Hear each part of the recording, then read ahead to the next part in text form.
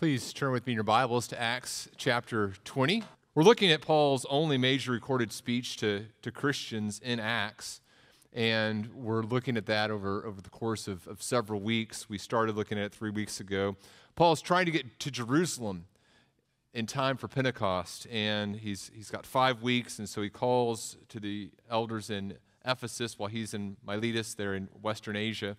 And he gives them this speech and helps us understand some things that we need to know about the office of elders. As we looked at 3 weeks ago, we see that elders are a team of shepherds. And words like pastor and elder and overseer, all of those words describe the same biblical office of a shepherd. And so that's what we're looking at here, what Paul is saying to these men who serve as elders. And as Mike mentioned, the series is hitting at a great time as we're considering bringing on 3 new elders, and we're excited about all the things that are taking place there. My goals for the series, I have several that I would hope that would be accomplished during this time. One, I hope that we would just have a desire for healthy leadership here at Bethany. As we look at what God desires to be true of his elders, we would look at those things and say, we want that here. That's our heart's desire. We're going to talk a lot about that this morning. Another goal that I would have for this series is just to equip us to evaluate elders. So, okay, here's what the biblical office of elder looks like. These are the qualifications for an elder. This would be the lifestyle of an elder. Here are the people that are elders. Let's evaluate in light of what Scripture tells us should be true of these men serving in this office. I think that will also help. Another goal would be to help those who might aspire to be an elder. You might say, well, I desire to at least think about that. I encourage you as you look at this text with us, maybe talk to an elder and say, you know what, maybe you're a man in the church who has a desire to shepherd more, and you say, well, you know what, I don't know what this looks like, but let me at least, what does the process look like, and how might God have me to shepherd more faithfully here? Another goal would be just conviction. For those of us who are shepherds, we would look at these things and say, okay, I desire these things to be more true of me. I recognize that there are weaknesses in my shepherding. And maybe you're new to the church and you hear me talking about elders and shepherds here, and you say, well, this is a church that must have this down perfect. I mean, everything that we're saying here is exactly what I desire shepherds to be. This must be a place with perfect shepherds. And if you're thinking that, no.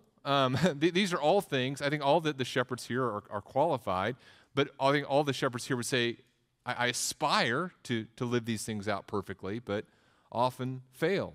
And so we desire to be convicted and continue to grow in our shepherding. And then finally, a final goal would be, as we look at the qualifications and characteristics of elders, that we would say, okay, I may not be called to be an elder, but I want to imitate that lifestyle. Okay, the writer of Hebrews in Hebrews 13 says to look at your leaders and imitate their faith. And so that's what we would desire to do as well. So if you're able to, if you would stand with me in honor of God, as we read a little bit here from Acts chapter 20. We're not going to read the entire passage this morning, but let me start in verse 17. Now, from Miletus, he sent to Ephesus and called the elders of the church to come to him. And when they came to him, he said to them, you yourselves know how I lived among you the whole time from the first day that I set foot in Asia, serving the Lord with all humility and with tears and with trials that happened to me through the plots of the Jews, how I did not shrink from declaring to you anything that was profitable and teaching you in public and from house to house, testifying both to Jews and to Greeks of repentance towards God and of faith in our Lord Jesus Christ. And now, behold, I am going to Jerusalem, constrained by the Spirit, not knowing what will happen to me there, except that the Holy Spirit testifies to me in every city that imprisonment and afflictions await me. But I do not account my life of any value, nor as precious to myself, if only I may finish my course in the ministry that I received from the Lord Jesus to testify to the gospel of the grace of God. And now, behold, I know that none of you among whom I have gone about proclaiming the kingdom will see my face again. Therefore, I testify to you this day that I am innocent of the blood of all of you. For I did not shrink from declaring to you the whole counsel of God. You may be seated. May God be blessed through the reading and exalted through the reading of His Word. Heavenly Father, we do ask in your kindness to us today to open up your Word to us. We pray that you would bring about conviction in our hearts. We pray that you give a godly desire for shepherds who will be faithful to the task of shepherding. We pray for the heartache in our church. We think of the loss of Dave Perry over the past week. We think of the loss of Mallory and Trevor's little girl. We pray just for comfort for them, for Kevin and Sarah as they care for them. And we pray that we as a church would shepherd one another with kindness and with boldness, pointing one another to the all-sufficient work of your Son, Jesus. We pray this in His name. Amen. This past Monday, I was invited to be on a podcast with my friends Jason Allagood, who's the pastor at Fellowship Bible Church in Peoria, and Gary Geer, who is the pastor at Calvary Baptist Bible Church in Peoria. They invited me to be on their podcast and talk about another podcast, the Rise and Fall of Mars Hill, which many of you have listened to or listened to parts of. And that podcast we were talking about, if you don't remember, I've mentioned it before, but it's a podcast about Mars Hill and just kind of the implosion of that organization and how a lot of the implosion was caused by bad shepherding, by poor leadership. And on Monday, as we were talking, Gary asked Jason and I, said, what do you think it is? Why are Christians so often drawn to narcissistic or fleshly leaders? Why are Christians drawn to fleshly leadership?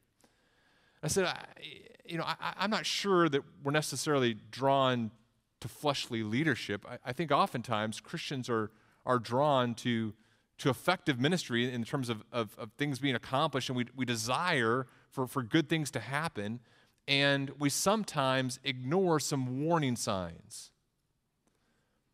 And it's not that the warning signs aren't there, and it's not that God hasn't given us the warning signs, we just ignore them. And I was kind of transferred back in time to my very early in my pastoral ministry, whenever I was just coming on staff at Bethany Baptist Church. And one staff meeting, Rich sat us down as the pastoral staff, and he began our staff meeting by reading from Ezekiel 34. And it was the first time that I'd heard Ezekiel 34 as a pastor, so as a shepherd. And so the words of the Lord to the shepherds in Ezekiel 34 just kind of, I can still remember just that feeling of conviction I felt as the Holy Spirit revealed areas of my own heart that were potentially being addressed here in this passage. Here's how Ezekiel 34 begins. The word of the Lord comes to Ezekiel and says, "Son of man, prophesy against the shepherds of Israel. Prophesy and say to them, even to the shepherds, thus says the Lord God. Ah, shepherds of Israel who have been feeding yourselves, should not shepherds feed the sheep? But you eat the fat. You clothe yourselves with the wool. You slaughter the fat ones, but you don't feed the sheep. The weak you've not strengthened, the sick you've not healed, the injured you've not bound up, the strayed you've not brought back, the lost you've not sought, and with force and harshness you've ruled them. And so they, my sheep, were scattered because there was no shepherd. They became food for all the wild beasts. My sheep were scattered. They wandered all over the mountains and on every high hill. My sheep were scattered over the face of the earth with none to search or seek for them." And I can remember Rich reading those words and just feeling this sense of conviction and recognition that my heart can be tempted towards wanting others to serve me instead of serving others. And just praying that what the Lord speaks against the shepherds of Israel would not be able to be said against me. That's a good desire. It's okay for me to want to be a good shepherd, and it's a good desire for a church to want faithful shepherds. It is good for you at Bethany Community Church to desire shepherds who will be faithful, to desire that. In the text this morning, Luke, as he relates what Paul is saying gives us some of the characteristics of a faithful shepherd based upon Paul's ministry. And here's kind of the central idea that I want us to think about together this morning. Here's the main idea. It's good to yearn for faithful shepherds of your soul. That is a good thing for you to desire. It's good for you to say, I desire a shepherd who will faithfully love me and care for my soul. And what we're going to do is we look at the text this morning, we're going to look at two or three characteristics. I have down three. We're going to get probably just to two this morning. I promised some girls some ice cream. We're going to look at two characteristics. We'll look at the third characteristic in next week. Two characteristics of faithful shepherds. What it looks like to be faithful here. And we're going to talk about these aspects of faithful ministry. What types of faithfulness we're considering. So we're going to talk about how they're faithful in serving, they're faithful in teaching, and they're faithful in running the course. These are the types of shepherds that you and I should demand and desire. And so let's look at the first thing here. Number one, let's talk about faithful in serving. Look at the text with me if you would. The elders come to Paul. They're there in Miletus in Western Asia, these Ephesian elders, and he says to them, you yourselves know how I lived among you the whole time from the first day that I set foot in Asia. And then verse 19 begins with what I think is kind of the essential word in these two verses. He says, serving the Lord with all humility and with tears and with trials that happened to me through the plots of the Jews. And so what faithfulness requires service. You cannot be a faithful shepherd without having a servant's heart. What Paul is saying here is right in line with what Jesus said in the passage that we looked at 3 weeks ago. And if you have a desire to be an elder or a desire to serve others well or to be a good leader, you should take the passage that we read in Matthew chapter 20 and tattoo it on the inside of your eyelids so that every time you blink, you're seeing, or when you lay down and close your eyes at night, you're seeing Jesus' words. Remember what Jesus says in Matthew 20. Jesus calls his disciples to them. And he said, you know that the rulers of the Gentiles lord it over them, and their great ones exercise authority over them. But, he says in verse 26, it shall not be among you, but whoever would be great among you must be your servant, and whoever would be first among you must be your slave, even as the Son of Man came not to be served, but to serve and to give his life as a ransom for many. So, Gentiles, the world, exercises authority this way, in a domineering way, others serving them. But for the person who's going to be a shepherd of Christ's flock, what do? We are those who serve, okay? So if you're going to be a shepherd, an elder, you're going to be faithful in serving. We want, as elders, those who are going to be faithful in serving. So let's look at a couple characteristics of this type of faithful service, what it looks like. Number one, faithful service we see here is done in the context of community. It's done in the context of community. Verse 18, he says, you know how I lived among you the whole time from the first day that I set foot in Asia. Paul isn't an aloof leader. He doesn't come into a community and stand on a stage and give his thoughts on things and kind of go backstage and then the next day come and speak again. Paul is involved in the lives of the people that he ministers to. His gospel ministry is characterized here and in other places among people. In fact, why doesn't he go to Ephesus and meet the elders there? He doesn't go to Ephesus because he knows if he goes to Ephesus, he's going to get distracted. He's going to spend forever there because he loves the people there so much. And so he has to call the elders to come to him. Think about his words in 1 Thessalonians. In 1 Thessalonians chapter 2, he talks about his ministry in Thessalonica, very similar to Ephesus. He says, we were gentle among you. We were like a nursing mother taking care of her own children. We were ready to share with you not only the gospel of God, but also our own selves, because you'd become very dear to us. For you remember, brothers, our labor and toil. We work night and day that we may not be a burden to any of you while we proclaim to you the gospel of God. He says, you know, like a father with his children, we exhorted each one of you and encouraged you and charged you to walk in a manner worthy of God, who calls you into his own kingdom and glory. Paul, as he ministers to people, does so in the context of relationship and community. Maybe some of you kids, some of you guys and girls who are younger than 6th grade, maybe this is a problem in your family. You can tell me if it is or not.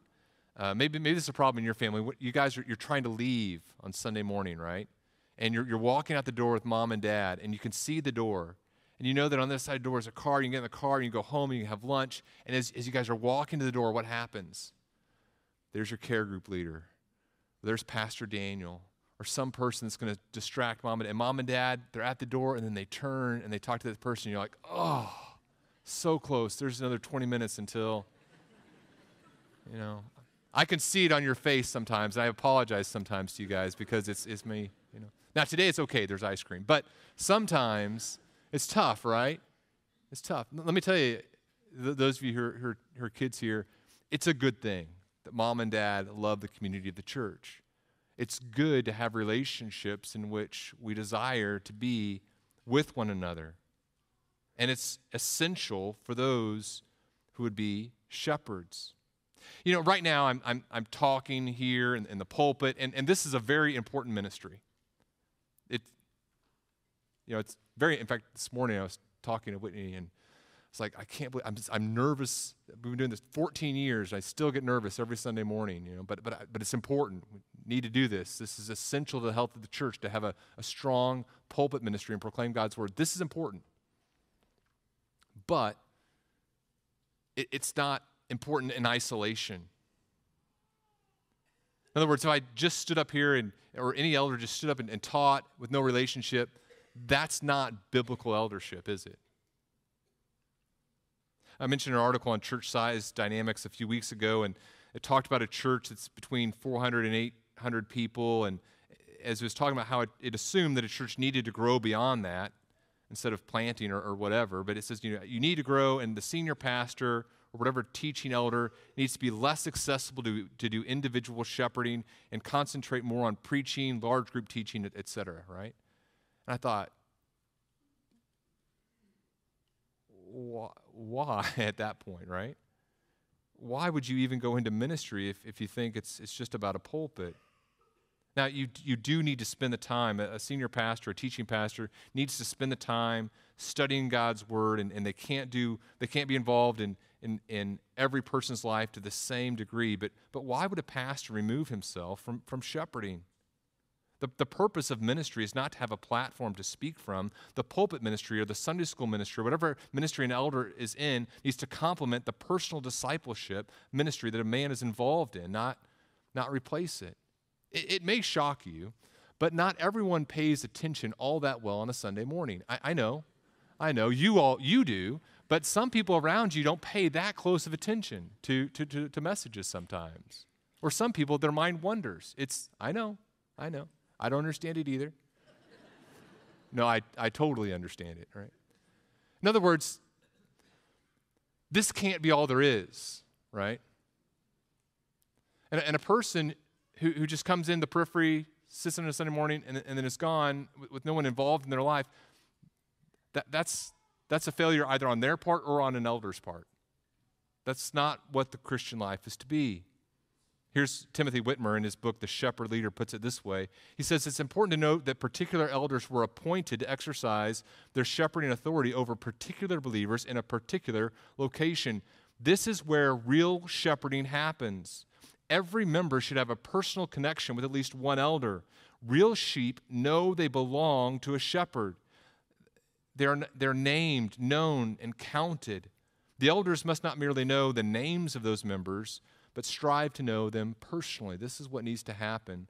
Faithful service by an elder is done in the context of community. The application here, it's good for us to desire shepherd leaders who serve in the context of community. Number two, think about faithful service. Faithful service is ultimately to the Lord. Paul says here, he says in verse 19, I lived among you the whole time, serving the Lord. Now, that could be a phrase you go over too quickly, but it's very important to notice who the service is to. The service is not determined by the worthiness of the people in the church. That is so important to understand.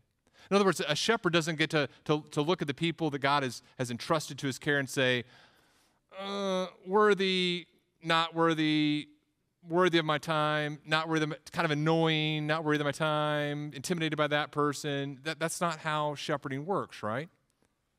Shepherding is ultimately to the Lord. It doesn't, the worthiness of the person has nothing to do with it. Ultimately, a shepherd says, okay, I'm serving not these people, but the Lord. And a man-centered ministry can be extremely detrimental to elder ministry.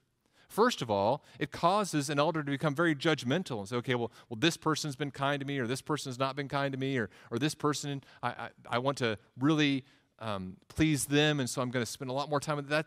That can be incredibly detrimental to a ministry. And also, it can cause us to be very man-centered in our goals if we think about the people as opposed to how it looks to honor God in our ministry, right? Instead, we want to focus on serving the Lord. As Paul says in Colossians, you're serving the Lord Christ. Paul would say in Galatians 1:10, he says, am I seeking the approval of man or of God? Am I trying to please man? If I were still trying to please man, I would not be a servant of Christ. Those two things are ultimately going to compete with one another, and you can't do both. The application here is it's good for us to desire shepherd leaders who serve the Lord, not us, as strange as that may sound, right? We want the security of elders who are not basing their ministry on us based upon how well we treat them in any given moment in time, but we want that security like with a parent or a family member, that security of love regardless of what we do. Number 3, is the thing about faithful service, what faithful servanthood looks like. Number 3, faithful service is with humility. Paul, he says serving the Lord, and then that participle is followed by 3 other descriptions of that type of service. So here are the ways in which he describes his service. The first is with humility. He says serving the Lord with all humility. Serving the Lord with all humility. That word, even in Paul's day, was not a word that was viewed as universally positive quality. Some people would look at a humble person and think that person wasn't as dynamic a leader as you might desire. And the same is true in our culture as well. Paul sometimes had to defend his humility, like, for example, to the Corinthian church in 2 Corinthians. But here, humility describes someone who's without arrogance. Someone has a right understanding of their position in relationship with God. God's the person in charge, and the elder says, okay, I'm simply following God's instruction. A humble leader knows that they're limited in at least 3 ways, right? A humble leader recognizes that they have limited knowledge, they have limited power, and they have limited value. A humble leader says, okay, I have limited knowledge. My ability to understand all the ins and outs of a situation is limited. I don't have perfect knowledge of any individual's life. I don't have perfect knowledge of even my own understanding. I'm limited in terms of my knowledge. A humble leader says that. A humble leader says, I have limited power. I don't have the ability to force anyone to do anything. It's like a parent. A humble parent recognizes, I don't have the ability to force my children to love the Lord, for example. And so a humble leader recognizes, I can be faithful, but only God has the power to change hearts and lives. A humble leader recognizes that he has limited value.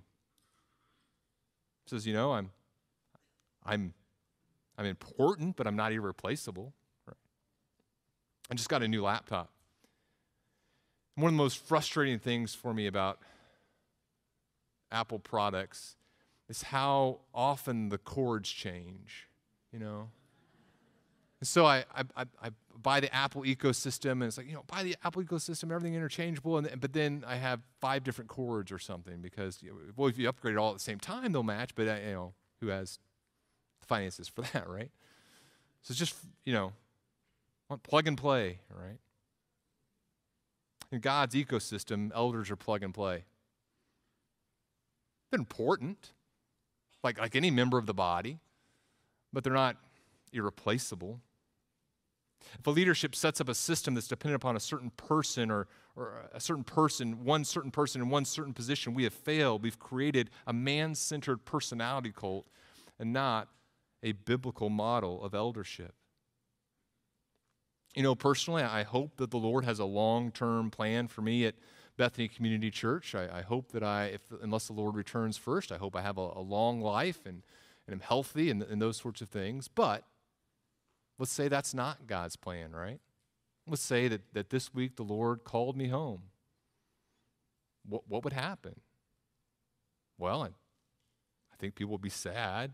You know, elders would get together. Well, that's a shame. He was a nice guy. So who's preaching this Sunday? Right? And the church would be fine. Count Zinzendorf famously said, and these are words, any of you who aspire to ministry or any type of leadership need to really grasp these words. Preach Christ, die, and be forgotten. That's the role of an elder. We're important, but not more important than anyone else, and certainly not irreplaceable. Limited knowledge, limited power, limited value. That's not false modesty, that's biblical humility. Exodus 15, who is like you, O Lord, among the gods? Who is like you, majestic in holiness, awesome in glorious deeds, doing wonders? You stretched out your right hand. The earth swallowed them. You have led in your steadfast love the people whom you've redeemed. You've guided them by your strength to your holy abode. Who's like the Lord? Nobody. The Lord has perfect knowledge. He has infinite knowledge. He has infinite power. He has infinite value. Who's like the Lord? Certainly not an elder, a human shepherd. Only the Lord is like the Lord. And one of the best things that you can desire is a shepherd leader who will serve you with a recognition of how powerless and unimportant they are in many ways. That could be your next elder appreciation card. Thank you for showing me how replaceable you are. And the infinite value of Jesus Christ. Number 4, faithful service is with tears. Paul says his service was with all humility and with tears. He served them with tears. Now what does that mean? Well, I think he's talking there, based upon what he's about to say, is maybe the tears that were a result of his own suffering. But also, when we see Paul cry, he has tears for the suffering of his fellow ministers. We see that in verse 34, essentially. And then we also see tears for those whom an elder loves as they suffer. Paul mentions his tears in several places, and we're not talking about some sort of emotional empathy devoid of reason or being led by emotions, but we're talking about empathy born of a biblical empathy born of valuing other people.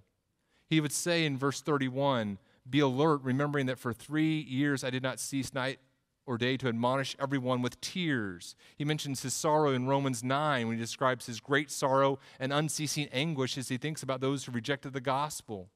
Philippians 3:18, he says, I've told you of many, and now tell you even with tears of those who walk as enemies of the cross of Christ. And so as Paul thinks about those who are enemies of the cross of Christ, what does he do?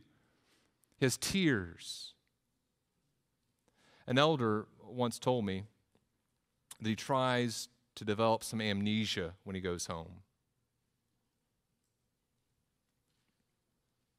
He said, the weight of sorrow that I feel is so overwhelming, I would be worthless. I'd be useless at home if I didn't have some amnesia. And I get that sentiment.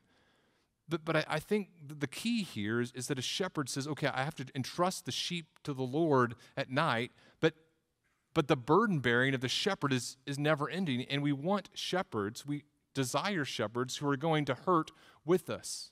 Again, we're not talking about just some elders going to cry all the time and thanks for crying. We're talking about elders who love us so closely. They're so close to us that they are personally affected by our grief.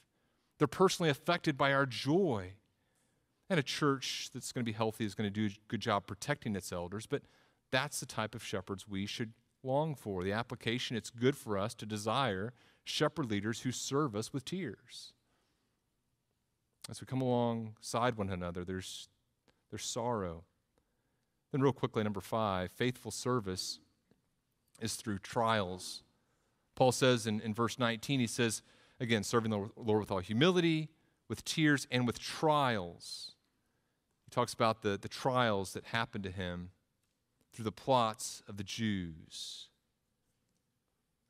He models how to be hated. He models how to suffer well.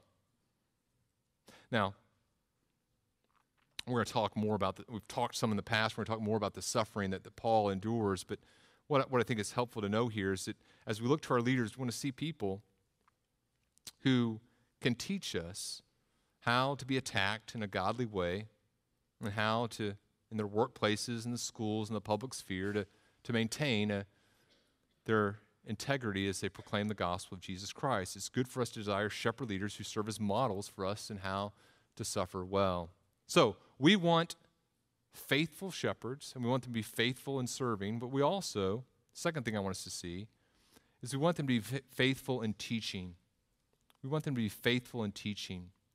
Paul continues to remind the Ephesian elders of his faithfulness, and we see it described in his teaching ministry. I want you to notice 4 things about this faithful ministry of teaching and what it means. Number 1, faithful teaching means bold instruction. He says in verse 20, I didn't shrink from declaring to you anything that was profitable and teach you in public and from house to house. So the first thing, notice he didn't shrink. Now, why would a pastor, why would an elder shrink? He's not talking about just kind of shriveling, literally. He's talking about stepping back. God's called an elder to step forward, and this elder is stepping back. Now, what does that stepping back look like? Well, it might be due to fear, a fear of man, what's going to happen if I say hard things. Or it might be just an unbelief. The elder looks at the hard words of Scripture and says, I don't really believe that, so I'm not going to say it. And Paul says that's not me. Now, boldness doesn't mean being angry. Boldness doesn't mean being uncharitable. A bold preacher is one who says, look, this is what the Lord says, and my conscience is constrained by the text. As Paul would tell Timothy in 2 Timothy 4, preach the word, be ready in season and out of season, reprove, rebuke, and exhort with complete patience and teaching. The idea here is that a pastor doesn't hold back what they're going to say due to cowardice or unbelief. Number two, faithful teaching means profitable instruction. He says, I didn't shrink back from teaching anything that was profitable. So all the things that would benefit the people to whom he's shepherding, he's going to say. And we'll see the following verse that he has in mind the gospel here. In a few weeks, we'll talk about how he preaches the whole counsel of God. But oftentimes, elders can be tempted to say true things that are encouraging, but not the true things that are discouraging. And what does Paul say? He says, look, I told it to you all. I told all of God's words to you. Love compels Paul. That doesn't mean he says every hard truth at every moment of the day. So, for example, there's a person who needs to hear maybe there's like 5 things that a person needs to hear, and an elder doesn't say, well, look, I got to be bold, I got to tell it to you, and so here's the 5 things that I see biblically wrong with you. That's not Paul, right? Paul's saying, look, let's talk about this thing. And if there's other things that are profitable for a person to know, I'm going to talk to them about them, but maybe not in every time we get together, right? That's not gentleness in a shepherd. It's not wisdom in a shepherd either. But generally, a shepherd's saying, look, I'm committed to a long-term relationship with you. I'm not going to shrink back in the time that we're together from talking to you about the things of the Lord that you need to grasp and understand. Number 3, faithful teaching means consistent instruction. It means consistent instruction. Again, this is a long-term ministry. Paul says, I didn't shrink from teaching anything that was profitable, declaring to you anything that was profitable, and teaching you in public and from house to house. And so the idea of public might have been like the Hall of Tyrannus we talked about before. House to house might have been these smaller groups in which he's engaging in discipleship and conversation, telling them biblical things about who God is and what his desires for them are. And we'll expand on this in future weeks. And then the final thing that I want you to notice here about faithful teaching. Faithful teaching means gospel instruction. Verse 21, he says, I was testifying both to Jews and to Greeks of two things. One, repentance towards God, and so this idea of turning from sin, and of faith in our Lord Jesus Christ. This is the gospel. We repent and believe, and we've talked often as we've gone through the book of Acts about this gospel message. A person needs to understand they're a sinner, they're walking in rebellion to God, and so they need to repent. They need to recognize that that's wrong, a mental recognition that this conduct is wrong, and a desire to turn from it. And you don't just turn from one sin to another, you turn from self-righteousness, and you turn to faith in Jesus Christ alone for your salvation. That's the gospel message. And Paul says, look, elders, you know I was faithful. I was bold. I told you hard things. I was profitable. I told you the things that were most important for you to know and understand. I was consistent in my instruction, and I proclaimed to you over and over again the gospel message. That is the life of a faithful elder, faithfulness in teaching. Oftentimes, I'm talking with some of my other pastor friends, and my pastor friends talk to me about how much their kids love listening to them. I said, really? Me too. Sometimes. Like, and some a pastor, or maybe even just other people in the church, like, you know what? My kids just sat around and they just asked me questions, and I just bestowed my wisdom on them. I'm like, really? That's awesome. Good for you. Recently, my family was sitting around the dinner table, and we were eating some nuts or something, and I was eating some pistachios and pulled a pistachio out, and sometimes the pistachio nuts are just really hard to get out, so I just kind of got it out and ate the pistachio, and then pulled up another pistachio, and there was just no getting at this nut, and sometimes in the past I've done everything. I've smashed them with cups and things like that, and I was like, you know what? It's not worth it. And I thought, I'm going to bestow some wisdom on my children. And so I'm going to tell them the parable of the pistachio. So I pulled up a pistachio and I held it in my hands and I said, children, life is too short to try to get every pistachio nut out of its shell. And I waited for the head nods. And instead, Whitney looked at me and said, honey, that's an almond.